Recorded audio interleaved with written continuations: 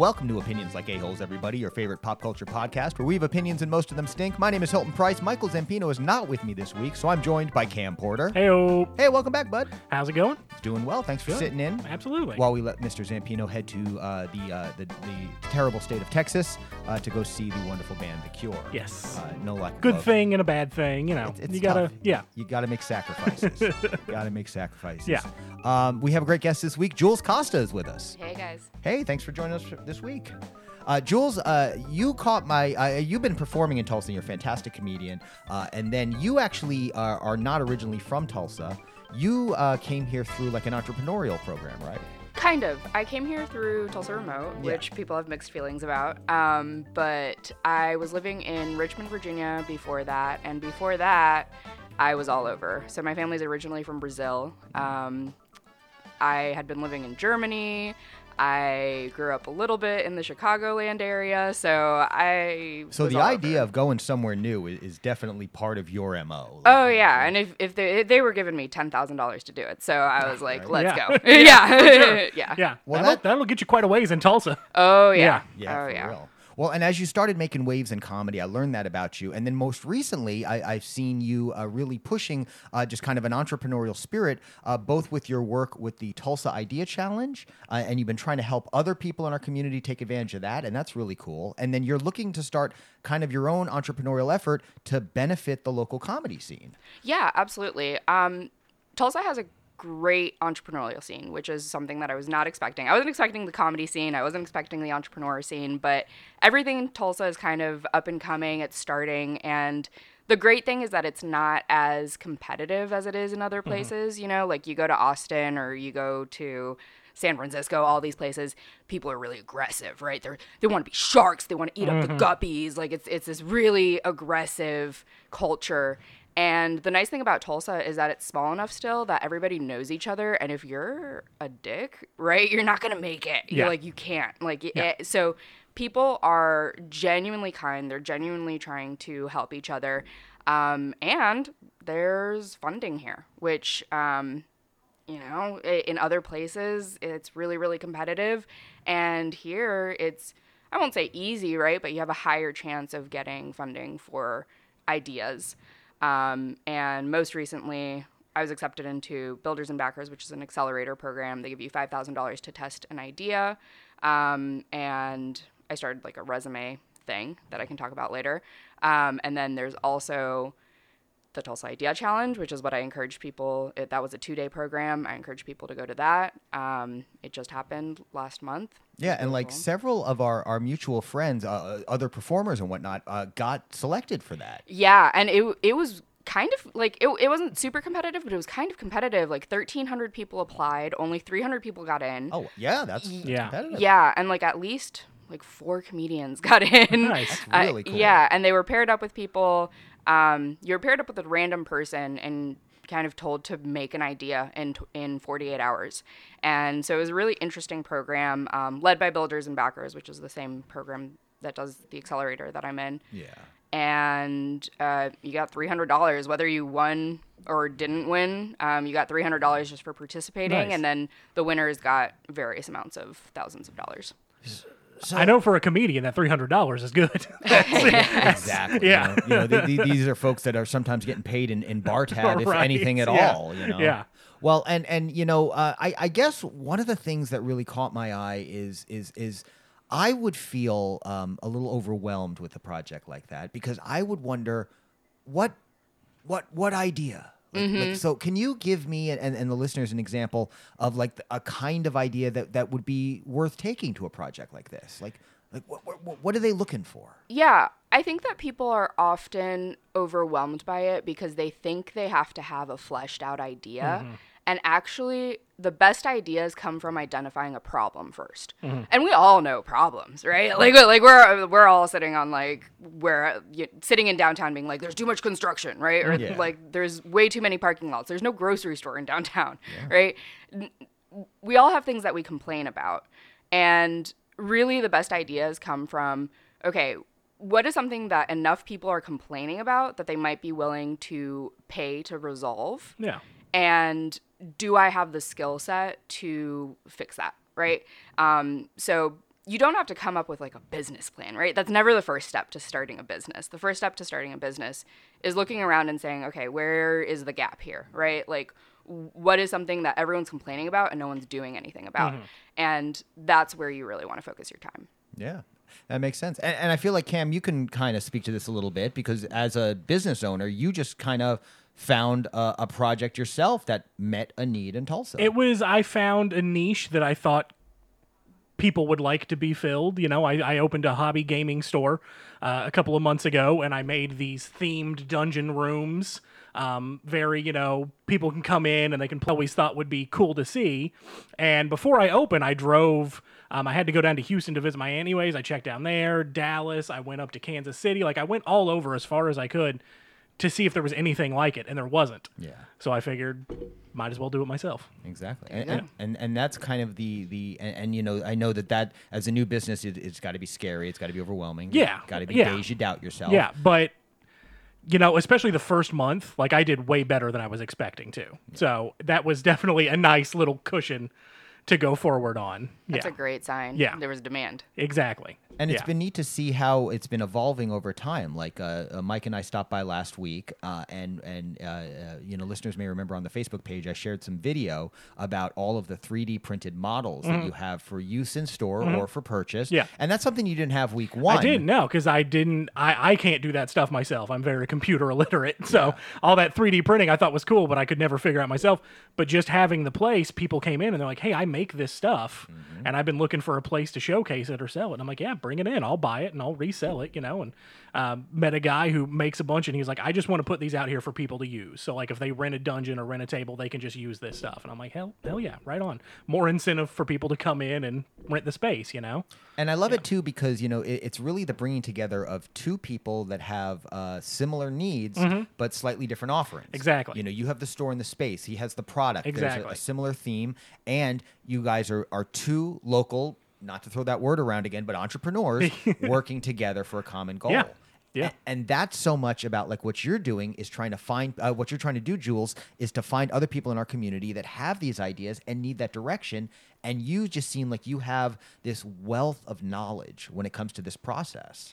Yeah, I was born with hubris. I was born with just an unearned confidence of, like, a rich white guy. Like, I will go and I will fail. And I did fail. Like, I failed so many times. I failed bad enough that I had to live in my car. Like, you know, I've failed. Yeah. And I think that people are so scared to fail. Yeah. And what I'm trying to instill is, like, hey, like, you don't have to fail as bad as I did, right? Like, you don't have to fail to the point of losing housing, but fail small, right? Fail, like, embarrassment, right? Something that it's so interesting to me, because comedians have overcome that, right? Like, if you are willing to get on stage, you are willing to face the failure of embarrassment, right? Of, like, this joke did not land, everyone's looking at me funny, and I just have to, like, get off stage with my head bow, you know, like, to the ground. But people can't always make that bridge between failing in that way and failing with, like, an entrepreneurial idea or with a business, right? They're like, oh, I could never pitch this idea. Like, I'm not good enough. Like, I don't have a solution, whatever. And I'm like, just try. Just start talking about it and see how people are reacting. You know, like, that's the first step. Yeah. Well, and I think that word and concept is overwhelming to people. Failure. Well, entrepreneurial. Oh yeah. The idea that so much of your success comes from some sort of inane internal force and energy that you turn into good work and great ideas. And it you know, like, I remember years and years ago when I was first starting out in comedy, and I'm on a plane with somebody, and I'm talking a little bit about how I was putting on shows and producing my own show posters and hanging them around town. This is when I was a little more analog than I am now. And he turns to me and he goes, you know, you're an entrepreneur. And he was very much in a self-help kind of mode where he had a program he was trying to push. So his motives were a little mixed, but I very much rejected that idea because I was like, no, I'm just a comic trying to get butts in seats, you know. But there is more to it than that, and I think that's the thing that people don't always realize is you may already have some of these skills, some of these some of this direction already, and it's really just about focusing it. And maybe getting some guidance from someone that's been through the process and knows that, hey, you might end up in your car for a little bit, but that's not the end of the road. Yeah. Yeah.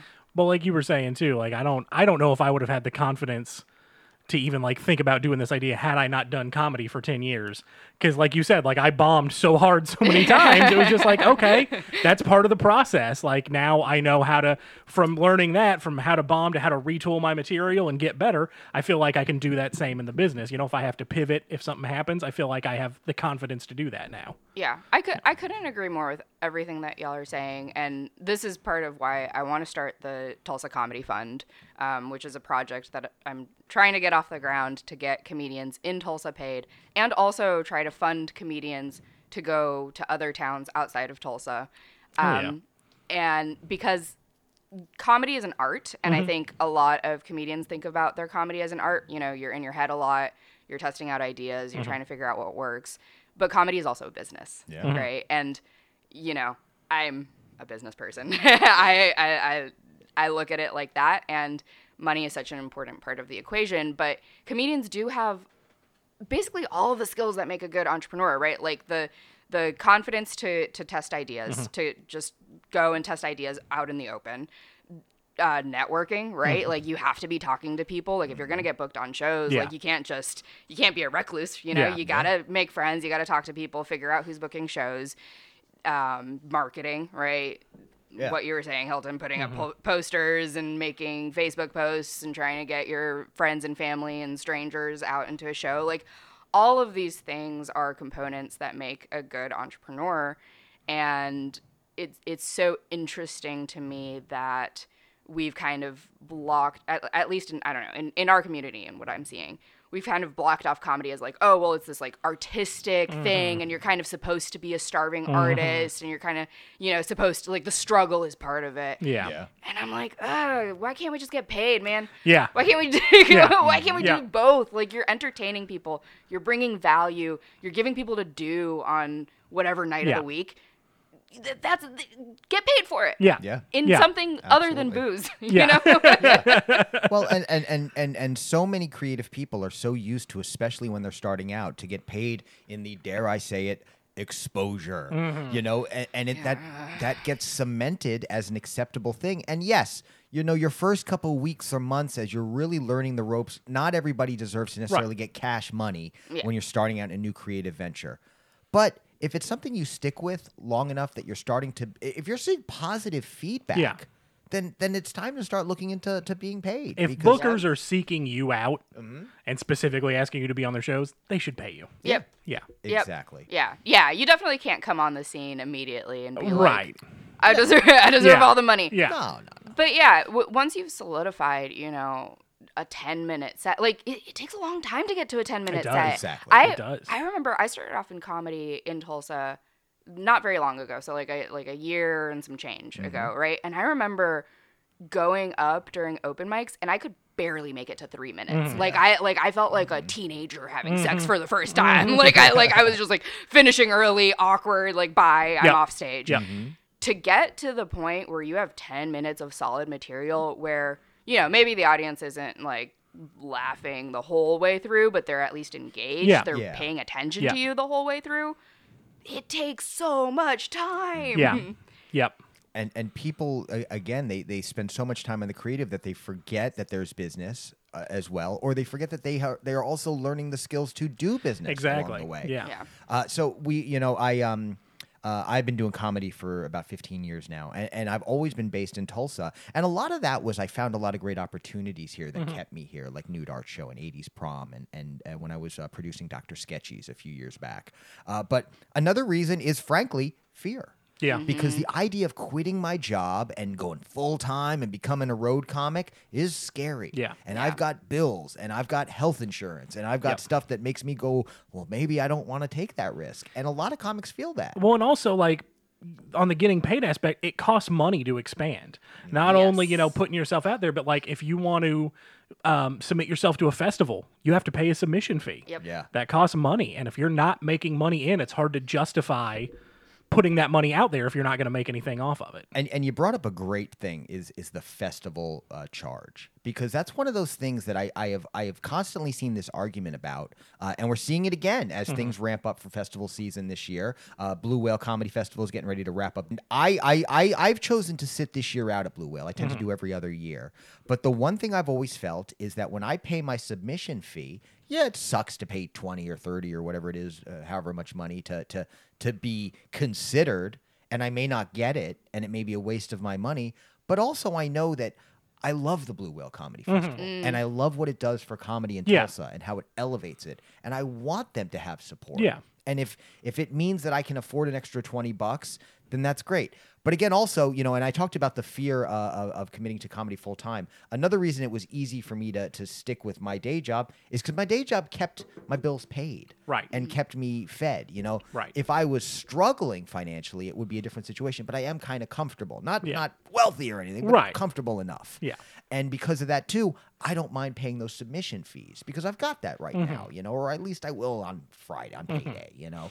But a lot of comics, especially when you're young, you're also still getting yourself situated in the workforce, you may not have that kind of extra cash. And I love the idea that the Tulsa Comedy Fund might be able to help a comic who wants to participate in a festival but simply can't afford it. Yeah. It's easier to spend other people's money. Like that's what it comes down to. Yeah. Well, and it's I think two things that came up for me is one, it's easier to spend other people's money. Like I think that it's good to have dedicated money that is just for this. Like here's your $20 to submit instead of here's $20, do what you want to do with it, right? Because that could go towards anything. Yeah. And then two, though, is that it's so much easier to be creative when the money part is covered. Yeah. Yeah. And I think that there's this weird, but struggle brings the creativity. Everyone wants to be Vincent van Gogh, right? And it's but A, does it? Are you actually more creative? Are you better when you're worried about bills? And then B, why? For what? If this thing that you're doing, not that it has to get you paid super well, but if it's literally draining you, right? Then is it even worth pursuing in the first place? I don't have any way to prove it, but I feel like there's got to be some kind of diminishing returns. Well, I think we can see that money, we can see from Elon Musk, even if you're the wealthiest man in the world, you're still painfully unfunny. So, I don't really think that... That's true. Well, yeah. I don't know. Not everyone agrees with me, but I really feel like as Dave Chappelle's worth has gone up, the funny has gone down. Absolutely. It may just be me. Yeah. He's just not motivated anymore. He's like, I'll be fine either way. I feel like struggle does give you challenges, give you material. I think... But struggle also gives you stress. And stress can also mean that you're too focused on the stress to write. Yeah. So I feel like maybe there is some value to challenge or struggle, but there's diminishing returns. It's got to hit a point where, if you're poor and hungry, you're not that funny. Yeah. Or you're, and I'm sure it's different for every art form, but for comedy, I was in the same boat as Hilton. I had the same job for 20 years. I was doing okay. So I could go out and experiment a little bit, but when I first started comedy, my first 3 years of comedy were vastly different than what I eventually became because I wasn't comfortable on stage. And it took me just bombing over and over again to say, okay, I need to completely change my act, change how I write, all this stuff over and over again. So I think, with comedy at least, that's the test of it, is just you got to fail and learn from your mistakes and get better. Yeah, but I think that's why I'm going into this trying to just take let's take the money part out of the equation, right? even if the comedian themselves only wants to focus on the art form, like somebody has to worry about the money. That's very true. You know, That's very true. Like somebody has to do it, and I guess I'm trying to be that person. Like, let me worry about the budgets and the stipends and the fundraising, so that you can do whatever it is that you want to do with comedy. I think that it's important. Like, I think comedy is important. Yeah. I think entertainment is important. I think we should be paid for it. Yeah, At the end of the day. Agreed. Yeah. And I think most comics want to understand the business. I think we have a few people, especially lately, I've seen a little bit of an influx of folks who are very much enjoying the hobby of comedy. They're just there because of a creative outlet. They're just there to make some friends and see if they can crack a joke or two. They're not. Yeah. I've met more people in the last 2 years who aren't planning to go anywhere with this than I ever have before. Yeah. And But I think that's valid as well. I mean, Yeah. that's if you just want that creative outlet and you're fine just doing it locally, then more power to you. I want a world with more art, with more Yes. creativity, with more expression, and more individually fueled expression. Yeah. And if that means that there's a couple of folks in our scene who are taking up open mic slots and we know we're never going to pursue it, but they're fun and funny and vibrant on stage, more power. Yeah. More power. Yeah. Because I've sat through enough terrible comics trying to make it Yeah. that I will take this over them any day. Yeah. Yeah. And the community is such a big part of it. Like, people are anxious. A lot of people have mental health stuff, and they come out to the comedy scenes and like, getting on stage is therapy or whatever. But I think the other part that's therapeutic is just having other people who aren't scared of you talking about your problems. You know what I mean? And just 100%. having that community of people who don't take life too seriously. It's so good. Yeah. But for the record, for listeners, do also go to therapy. Like, very important. We want you working on your stuff. Yeah. And then make good jokes. Yeah, true. We watched a couple of trailers before we sat down. We've got a wild one in this new Emma Stone film, Poor Things. Now, this I was could not tell what was going on. Yeah, I have no idea what it's about. ditto, but it looked beautiful. It looked good. Yeah, like whatever it was, it looked very surreal. The settings, the vibrant colors, and then, of course, a gorgeous cast with people like Emma Stone, Mark Ruffalo. Willem Dafoe. Yeah. Willem Dafoe with some... Bunch of scars on it. Looked like Jigsaw. Yeah. I am curious to see what that does. You know, teaser trailers are always interesting because they're very much about just setting a theme or motif, but not giving you a ton of details. But I'm curious to see more of this. Yeah. Do you guys know the director, Yorgos Lanthimos? Nope. I wasn't familiar with him either, but he was written about in this article from Polygon about as if he's someone of note. Okay. He did The Lobster and The Favorite. Oh, I did see The Lobster. I remember The hearing Lobster about was very that. weird. Yeah. It was, that was... Is that William H. Macy? No, it was... Oh, my God. It's Justin Long? No. I'm just going to start naming names. Oh, my God. And Firth. Colin Farrell. Colin Farrell. 'Cause yeah. Colin Firth is Had not to be a Irish. Colin. Yeah, it was a Colin. If it's Irish, it's most likely a Colin. Okay, Rachel Wise, Olivia Colman, who I Yeah. love, John C. Reilly. It was a really weird movie, but it was good. It was Okay. very art house. Yeah. I reading a little bit of in dystopian near future, according to the laws of the city. I don't need to read anything else. That's weird and wild. Yeah, That's yeah. already- the laws of the city with a capital C. All right, It's basically like if you don't, from what I remember, if you don't like conform to society, you get turned into an animal. And like his like brother gets turned into a dog or something, and then the woman he falls in love with gets turned into a lobster, but he doesn't want to leave her. It's really weird. Oh wow. Yeah. I would rather be an animal. Is that Honestly, a punishment? I know. Yeah, I mean, yeah. Like I'd much rather be a dog. And, and Yeah. for your punishment, you get to lay around all day. Right? Like, Yeah. what? Somebody brings you food. Yeah. They love you and cuddle you. Yeah. There's this little rabbit that lives right around our property, and I see him when I go outside. Like earlier, right before you got here, I went out to see if either of you guys had pulled up, just make sure everybody found their way here. And he was out there, and I did my usual, hey, bunny, and he ran off. But I would be him because he seems You'd to have be a the good bunny. situation. Yeah, He's just free. He's free, but he's still chill here on the property. Like he seems relatively safe. I see him all the time, so he seems content. He's got a nice little setup. He's got Yeah. a little bungalow. Yeah. Yeah. I should get him chill some life. carrots. But this a little Poor Things. I definitely want to know more at this point. And I like Mark Ruffalo a lot, so anytime I see him, I'm feeling kind of soothed. I like Rami a lot. Have you seen his show? No. Which one's that one? It's called Rami. Oh, okay. Yeah, that's his show. He's Muslim American. Just really great show that explores a lot of different themes. I've never seen him as like an actor in a. This is a film? Poor Things, yes. Yeah, it is a film. I've never seen him as an actor, so I'm interested that he's in there because I really like his work in general. Yeah, no, I don't know Rami Youssef you're talking about. I don't know him very well at all, but I'm going to check out the show. What's it on?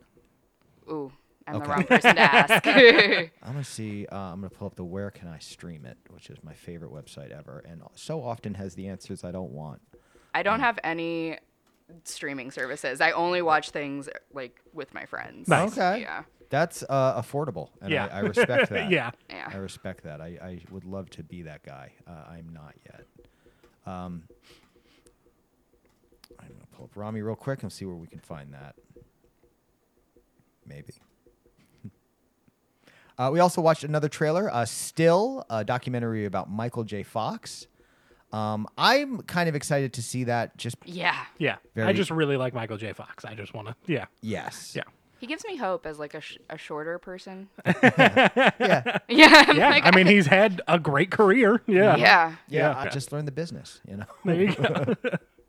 Rami is on Hulu if you're watching. Okay. Also Apple Hulu. TV and Disney Plus. So look at all them options. Cool. I was actually terrified when you told me this was an entertainment podcast because I spent a year without internet. Oh, wow. Yeah, and I was like, oh my God, I can tell you about DVDs that I rented from the library. That's actually I still have I have 700 VHSs that Yeah, I still no I way. still collect VHS. So yeah, you're in I'm good right company. there with you. Yeah. We're on That's so theme. cool.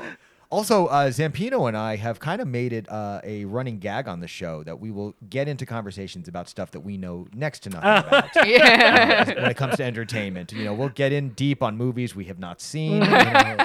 But also, it's there's so much out there. This is a recurring thing we always come back to: is that you could have a full life of entertainment and still be so siloed away from everybody else. There's so much out there. Yeah. You don't even. I mean, there's so many niches of like whatever you're into. Like you could only like professional wrestling and have enough of that to last you a lifetime. Facts. Yeah. Especially in the days of these streaming empires, so Cam, you and Zampino used to have a show, Styling and Profiling with Cam and Zam. Where we talked about wrestling. And you talked about the old wrestling specials, like Yeah. WrestleMania 1. The old pay-per-views, yeah. And a lot of that was, at the time, didn't one or both of you have like the WWE Network? So I had that. Yeah, I had the WWE Network where they had all their old WWF, WCW, ECW, a whole like load of stuff. You're talking hundreds of hours. Oh, hundreds of hours. So yeah. you're not even kidding. Like if you just were like, I'm a wrestling dude, Yeah. you could wrestle watch till the Yep. day you die. And that's just one company. yeah. Yeah.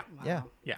It's amazing. And you're saying, over on Disney Plus, I could just Disney it up for the next 40 years if I wanted to. I have an obsession with Zootopia. It's funny Really? that you mentioned Oh, that was a great movie. Is It was it? a great It's movie. a great movie. Yeah. Apparently, they're making a second one. Oh, really? Oh, good. They made a really good, like, short series where they dive into individual characters' lives. Nice. That's cool. I'm obsessed with the little Godfather character. Oh, He was the little hamster guy. Yeah. Yeah. He yeah. comes out, the polar bear, like, spins. Yeah. Yeah. Yeah, it was a really funny movie. It was good. Okay. It's a Yeah. great movie. See, that's another one too. Is during the pandemic, nice.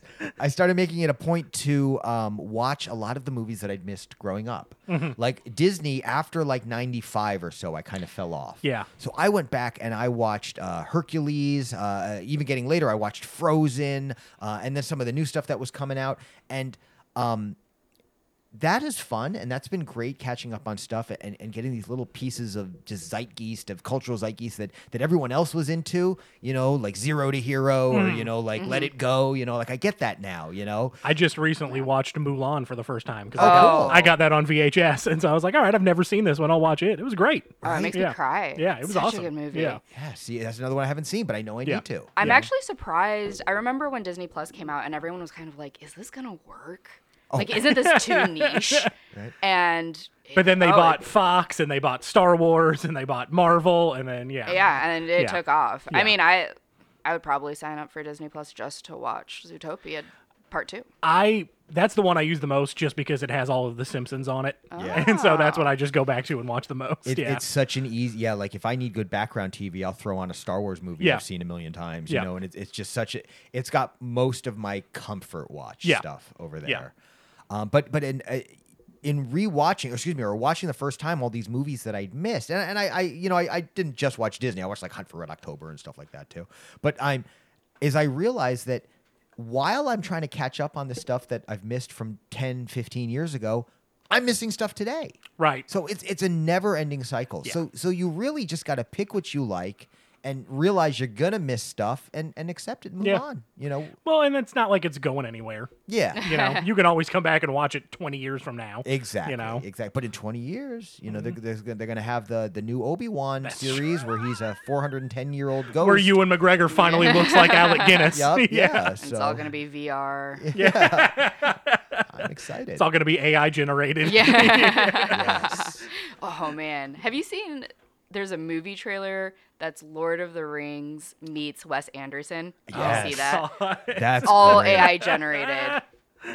That's such a great one too because it is a really good fake. Like, Yeah. It like is. it does not have the warped hands or faces. Like there's a scene where there's like a dwarf and a little group of other dwarves, and I just pause it and I'm staring at it, and it looks a little too perfect. You can tell there's something up. But it doesn't have like did you guys see the death metal concert at the Golden Corral AI art prompt that went around last week? No. That was wild. That was like, what was the metal animated TV show on? Metalocalypse? Yeah. at a Golden The Corral Brendan kind of Small. stuff. Yeah. Nice. Like Okay. those kind of guys with Yeah. the long dark hair. That's funny. And it was amazing, but you know, you zoom in on the faces in the back and you can tell, It's a you little know. weird. Yeah. Yeah, so. But all of the AI stuff is getting so good. And the prompts... Yeah. Like, we started off with, like, prompting, but now we're getting into, like, refinement prompts. Yeah. And the more that you can refine what you're making,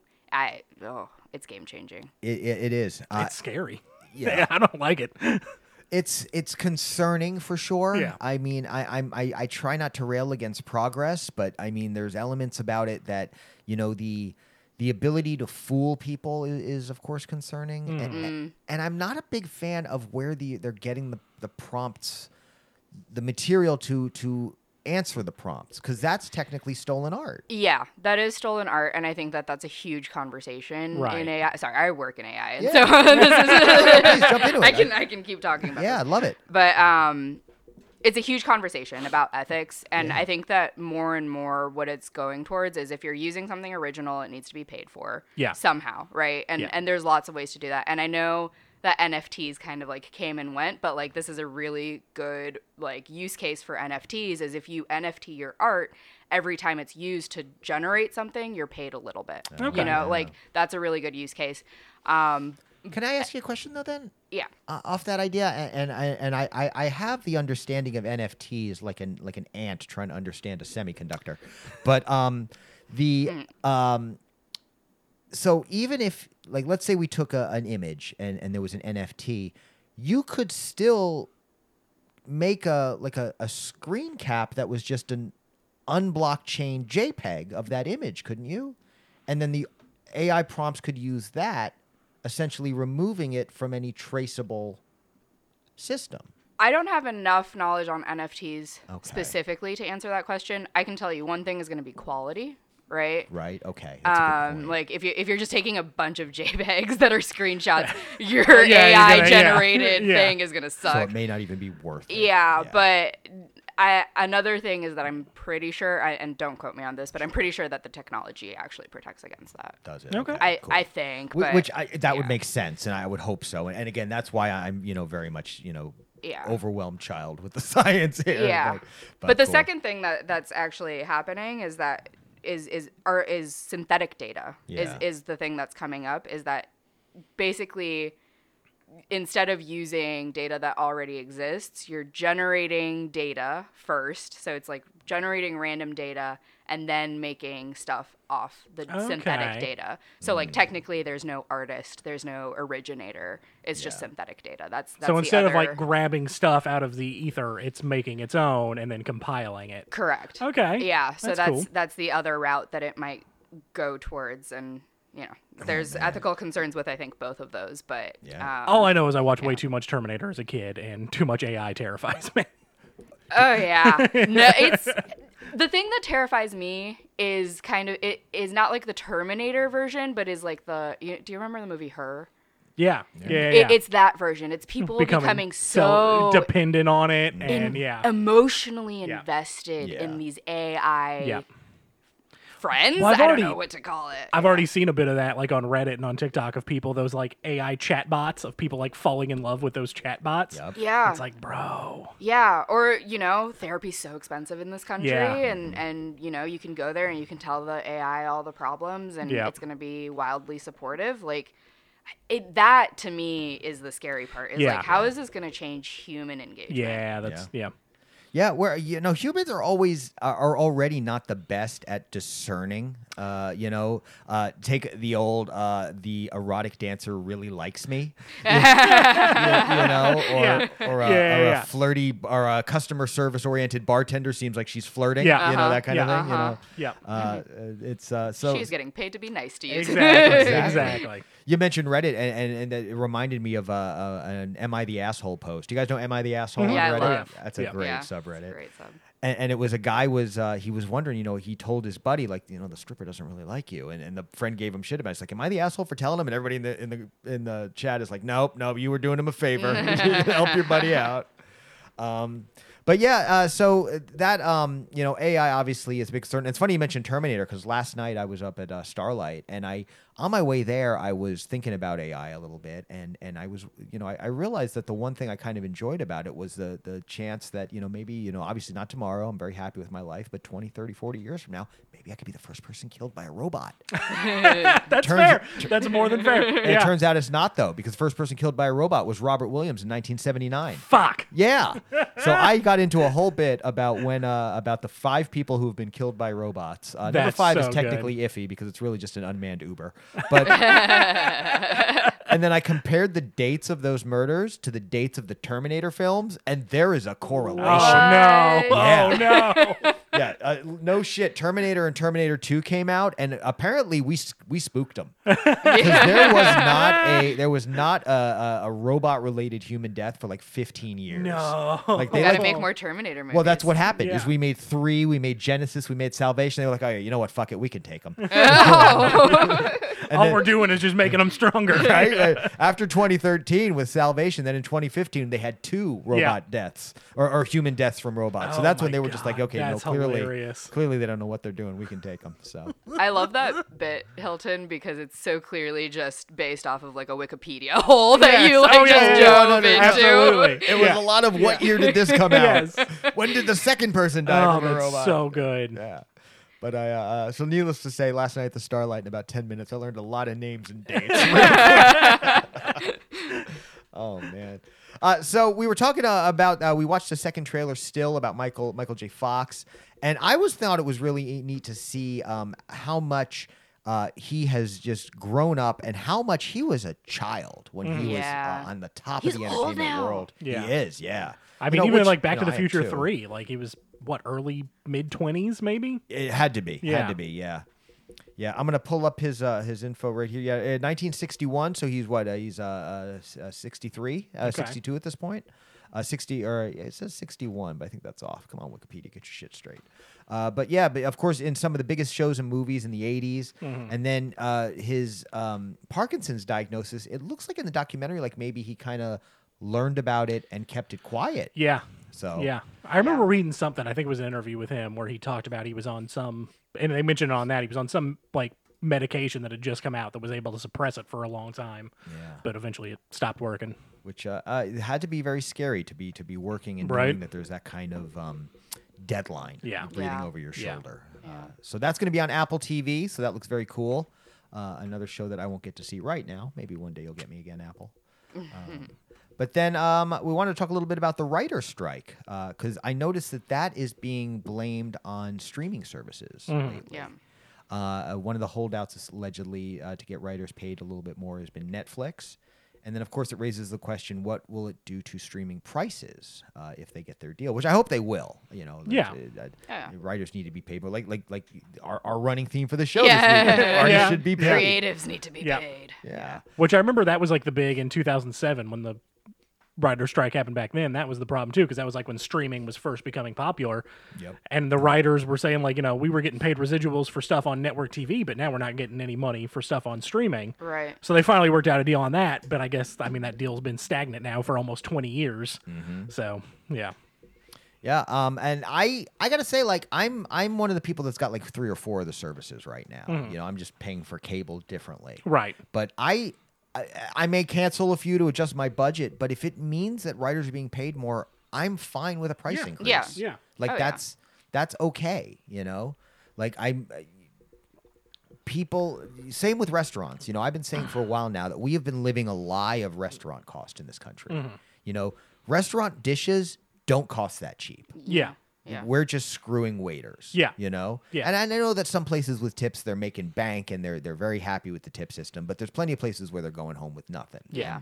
And if wait staff were paid accurately, it would mean prices are going to go up. And I'm okay with that. Yeah.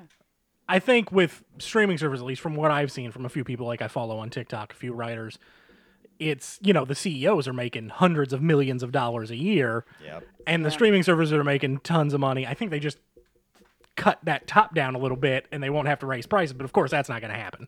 How would that even happen? Like, how could we even do that? Would that have to be legislation for pay caps? A revolution, CEOs? a revolt. Guillotines. Yeah. The rich. Yeah. Eat the rich. Yeah. Yeah. This took a turn. This got to be bit of a bummer podcast. I didn't expect that at all. But I'm so conflicted because half of me is like eat the rich and then half of me is like be the rich. Right. And I'm like I'm gonna get eaten. Yeah. Yeah. And you just got to be okay with that. Yeah. Well, it's I wish we lived in a different world, but it's the world we live in, and I don't see it changing in my lifetime, so I might as well use it to my advantage. Yeah. It's I think work within the system was the mantra of my generation in making change. And I feel like we're seeing a bit of a different approach with younger folks, some of them ready to just tear the whole damn thing down. But until that happens, everyone's still got to eat. Yeah. I love Gen Z though. Oh. I really do. I mean, I'm right on the cusp. I'm 95, so I'm zillennial. Yeah. But it's crazy to me because I'm still very career focused. I'm still, I show up to work and I wear the little outfit and whatever. And I've had so many Gen Z colleagues who are just like, fuck this job, man. Like, they show up in like tube tops and I'm like, I respect it so much. I had someone look me straight in my face and say, I don't care about my career at all. Like they were like, I'm just trying to make money so I can travel, and that's it. Yeah. And I was like, this is incredible. Oh, that's a great. I think that's fantastic. Yeah. But nobody else knows what to do with them. Like their managers are like, how do we incentivize these people to work? Pay them accurately. Yeah, and maybe prayer, honestly. Just hope it works out, buddy. Yeah. Well, and give them actual work that is like stimulating and important. Right. And if you're gonna give them grunt work, they're gonna feed it to ChatGPT. Yeah.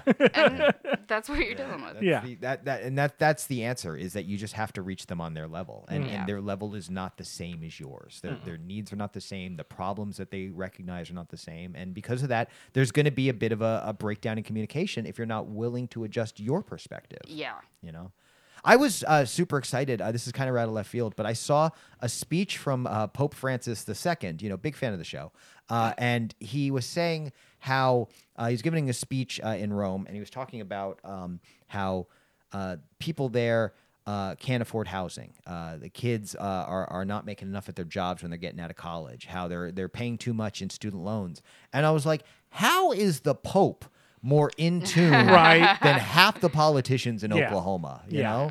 know, kind of. You know, and I've not been a hater of Pope Francis, but I'm not the biggest fan of Catholicism. What with the child rape, so you know, it was neat to at least see some kind of acknowledgement of the current struggle from someone who is about as privileged as you get. Yeah. You know. Yeah. Well, and it's like, I mean, our politicians here, they know. They Yeah. just don't give a shit. Yeah. You Yeah. know, they're in it for their own personal gain. Which and the worst part is you know, Jules, you know, all three of us exactly understand the concept we just talked about, it working within the system while still pursuing change where you can. They could be doing that. Yeah. Mm-hmm.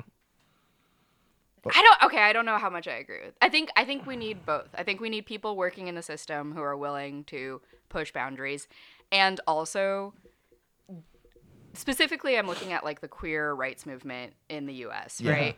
So what you have is in the 1950s the Mattachine Society, which it was very like button up, go to work, you know, we're gay but we're you just like you, whatever. It didn't work. Yeah. It didn't work. Like what worked was Stonewall riots, Yeah. fuck shit Yeah. up, like, you know, and then basically what happens is that people are like, okay, well, we don't want to go that far, so we're like, once you have that juxtaposition of like the really, you know, quote unquote radical people compared to like the button up, then people are like, oh no, we want to go back to the Mattachine Society. We're like, Yeah. no, we'll go back to that. That's fine if that's the option. So I think we need both. I think you can't Yeah. just have people No, you're right. working in the system. I think Yeah. you need people who are willing to be a little radical Absolutely. to actually Yeah. initiate change.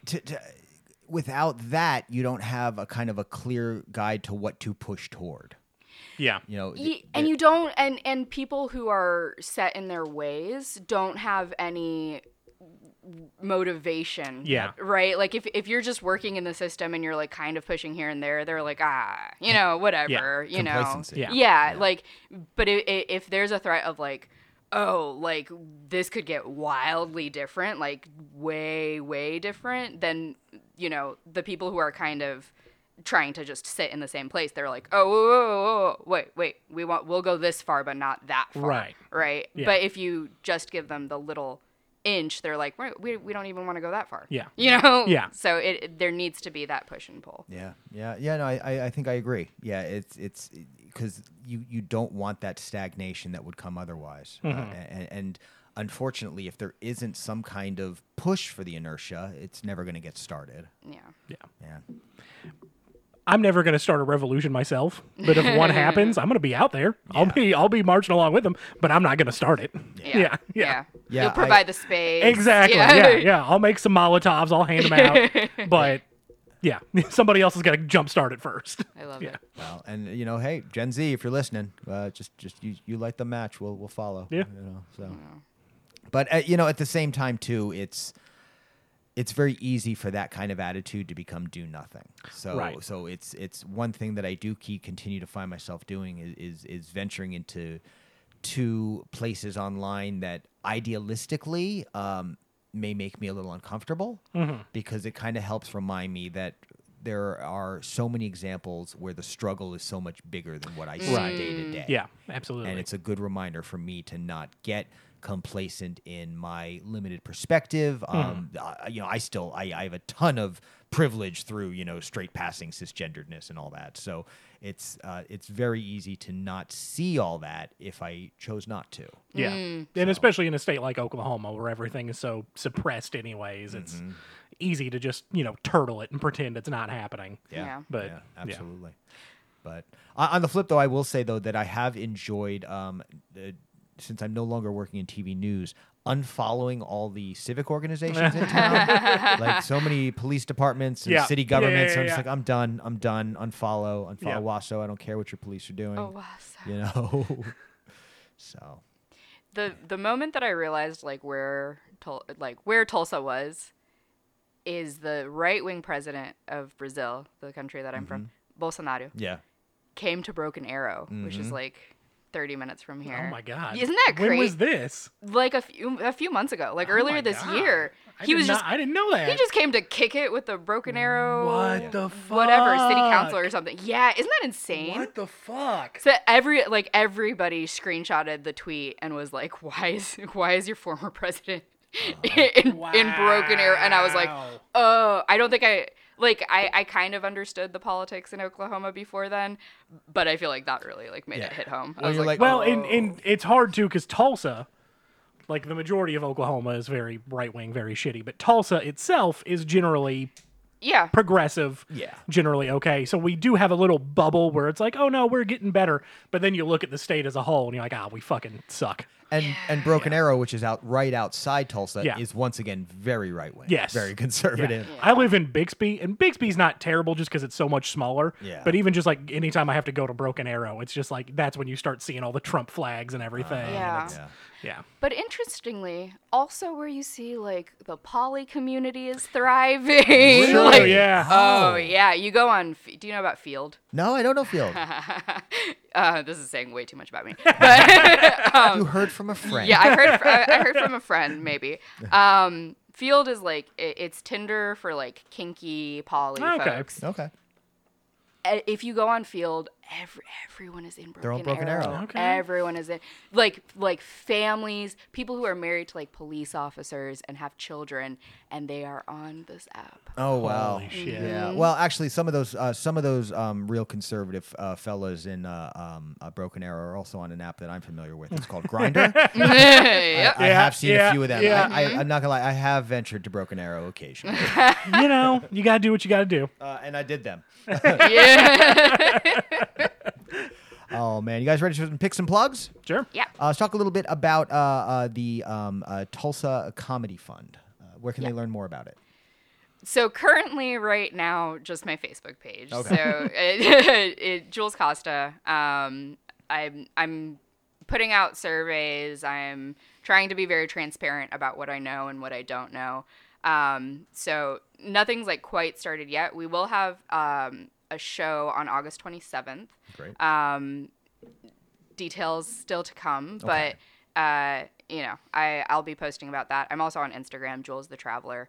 So I'll be posting on my personal social media. Eventually, we're going to get ramped up and put everything on an official website.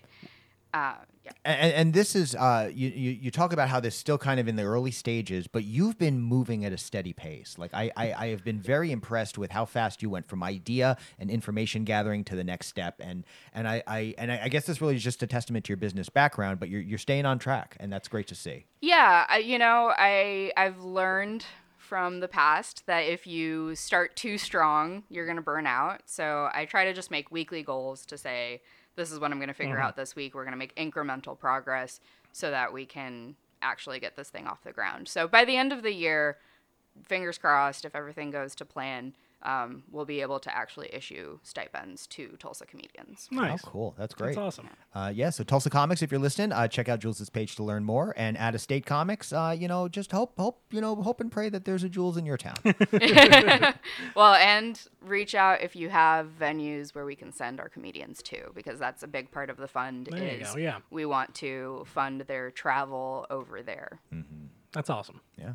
And then any picks you want to share with the listeners? Anything you're into that you think that other people would enjoy? Yes. It's not brand new, but Mae Martin has a show on Netflix called Feel Good, and I binged that shit. It was so good, and is one of the most nuanced looks at like really tough topics of like trauma and sexual assault and those kinds of things. Wow. Just really, really nuanced. And I think in the era that we're in, where it feels very black and white and it feels like there's winners and losers for everything, I was just really impressed at how Mae Martin was able to approach this topic with nuance, but also like so much care. Nice.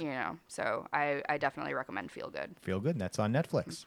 All right, Cam, got any plugs to talk about? Got a business people can come visit? Yeah, come check out Critical Hit, 71st and Memorial if you like Dungeons and Dragons, Magic the Gathering, any tabletop games. Got a lot of board games. come in, check the place out, play some games. We do an Adventures League every Monday, so if you ever just want to jump in on a D&D game, Mondays at 6, come in, jump in on one, have some fun. That's been really cool. I'm hoping to come out and catch that. Tell us a little bit about that. How does that work? Like it's we're doing a West Marches style, which is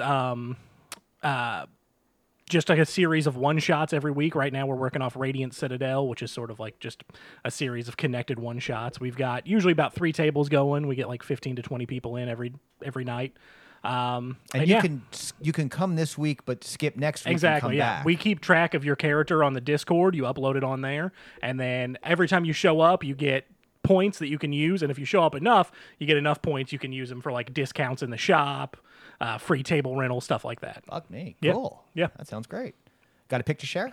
I just beat Jedi Survivor, new Star Wars game. That was really fun. Had a lot of fun with it. So if you like Star Wars, check that out. Did you do it on PC or PS5? Xbox. Oh, Xbox. It's Yeah. on Xbox as well. Yeah. Great. Okay. Yep. All right. I don't have a ton to plug. I'm going to plug the 19th annual 80s prom coming to the Canes Ballroom this Saturday, May 20th. The best in burlesque, drag, and pole dancing, and of course, tons of gorgeous art from local creators. Friend of the show, Zach Raw, has got 2 original pieces in the show. We're excited to see those. And you get to see me on stage cracking jokes and handing out sex toys. So I hope you will come and join us there. If you need tickets, nudeartshow.com, happening as it has been lately at the beautiful Canes Ballroom. I hope to see you there. And picks. I've been reading comics as I am known to do. Started a new series by Green Arrow this week by Joshua Williamson, who I have been raving on my podcast OK Geek about what a great job he's doing on Superman. And that new Green Arrow was great. So I've been a big fan of Ollie and his crew for a minute. And I wasn't going to stay on this book, but I'm going to probably sign up for it. So Nice. So I'm excited to keep staying on that. And Joshua Williamson, I'm 90% sure that's his name, has just been killing it. So if you need a writer to follow, check out his work. And that's it. Jules, thank you so much for coming on the show. Thanks so much for having me. And Cam, thanks for being the co-host. Of course. And we'll check in with Mike and see how he felt about The Cure when we see you guys next week. Take it from me. I love you.